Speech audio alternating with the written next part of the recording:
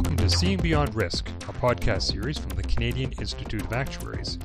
I'm Chris Vivoli, Staff Actuary, Communications and Public Affairs at the CIA, and today we'll be talking about criminal interest rates, what they are, and the role that actuaries play in this area.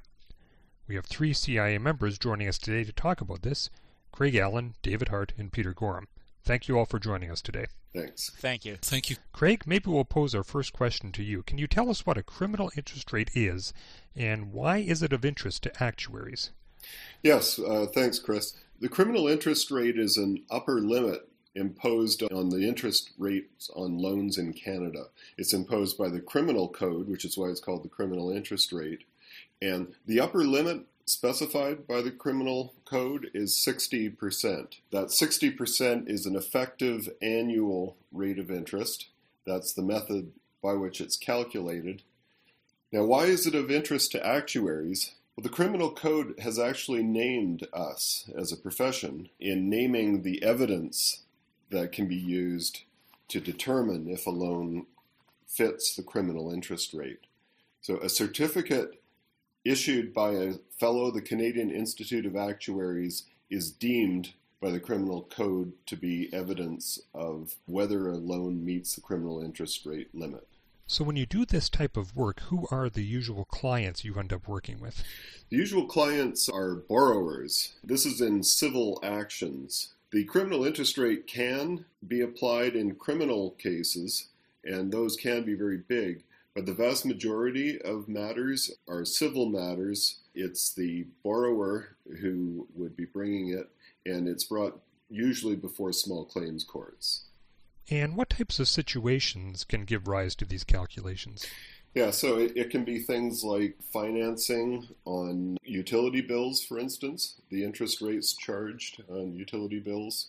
There can be, it's often inadvertent. It's a fairly technical calculation.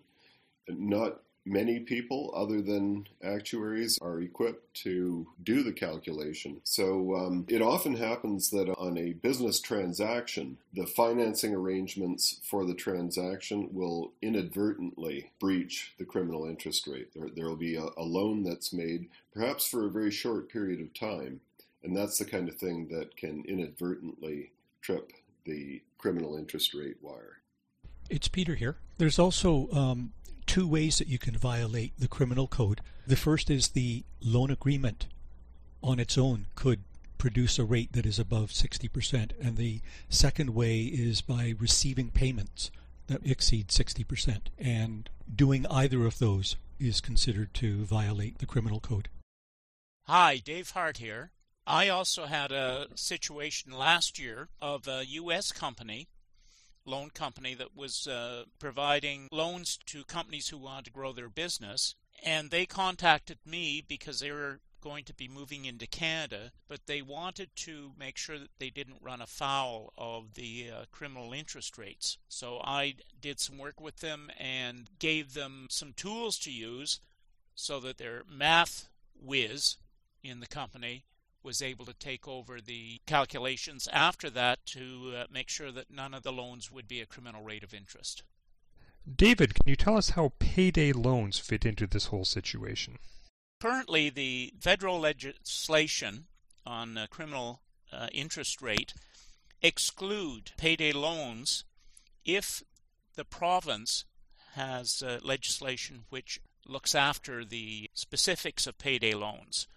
I think that right now all the provinces except Newfoundland do have payday loan legislation, so they would be excluded from the federal criminal rate of interest. In the past, there was no provincial payday loan legislation, so let's say around 2005 and before that, all the payday loans would have fallen under criminal rate of interest and under the federal legislation. Okay, Peter, can you tell us the difference between APR and an effective annual rate of interest? Yes, APR is an interest rate that is mandated to be disclosed on any lending transaction under the Consumer Protection Acts, which are provincial legislation across Canada. And the calculation of APR is standardized despite different wording across the provinces. It basically is a nominal rate, whereas for criminal interest, we have to calculate an effective annual rate of interest as laid out in the standards of practice. So you will rarely see an APR and an effective rate that are the same. David, what's the largest interest rate that you've encountered in your work here?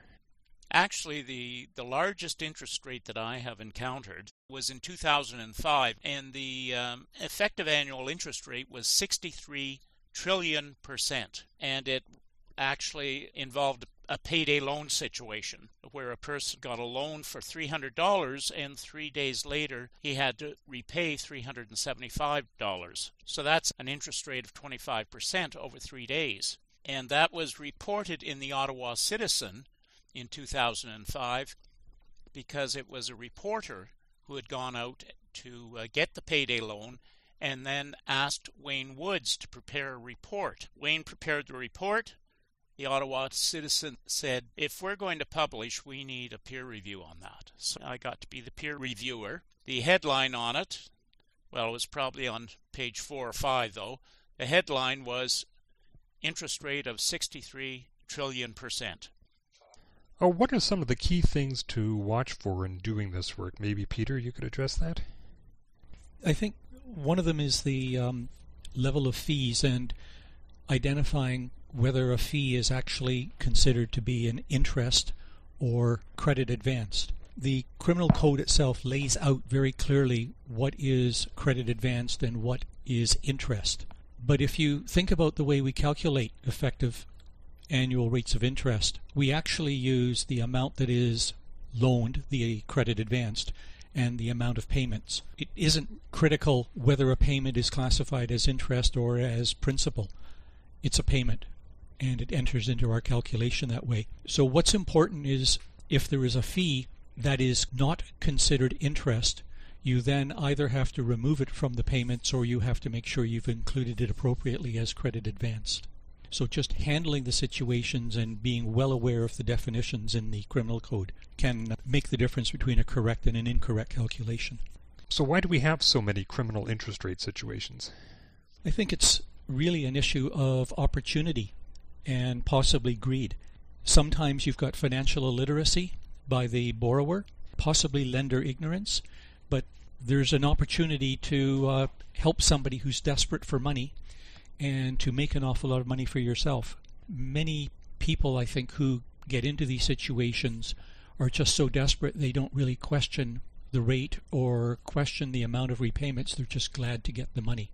I've run across some situations where there's an ongoing relationship between borrower and lender, and as time went on, the rate got bumped up to the point that the borrower just simply could no longer handle the payments. And in that situation, it was a financially illiterate borrower and a lender who saw an opportunity to gouge for more and more money. David, you presented to Ontario judges back in 2018. Can you tell us what that was about? Yes, the Small Claims Court does presentations in the spring of each year. And in the spring of 2018, one of the things that they wanted to present was going to be the criminal rate of interest. So I prepared a 10-minute video presentation for them on the calculation of the criminal rate of interest. And that was incorporated into their presentations, which they took on the road to the different jurisdictions around Ontario. What are some of the indicators of a likely criminal interest situation? I think the most obvious indicator is if the APR is disclosed to be greater than 48%. That will not guarantee, but will almost always indicate an effective rate that exceeds 60%. But even less than 48% APR could give rise to a criminal rate. Other situations that would indicate this would be a short-term high-risk loan. Especially, I find a lot of these happen in real estate transactions, where a developer is borrowing, say, a couple $1 million to be repaid in 3 or 4 months. I don't think there's a lender who would be willing to loan that much money on such a risky loan for 60% because the risk is simply too large of losing. So those sort of loans will almost always exceed 60%. And another indicator would be if you've got a borrower who's just having extreme difficulty in repaying a loan. While that can happen at less than 60%, it's an awful lot more likely to happen when the interest rate is above 60. So, Peter, can you tell us who can do this type of certification in criminal interest rates? Virtually any actuary who's current on their CPD.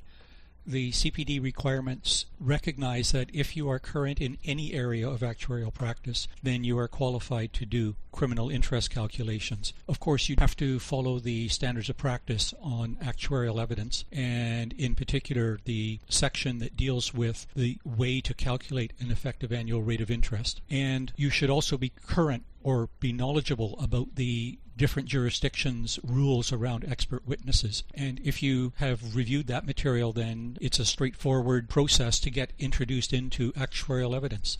Okay, great. Well, thank you all once again for taking the time to speak with us today. I'm Chris Fivoli, and thank you for tuning in to Seeing Beyond Risk.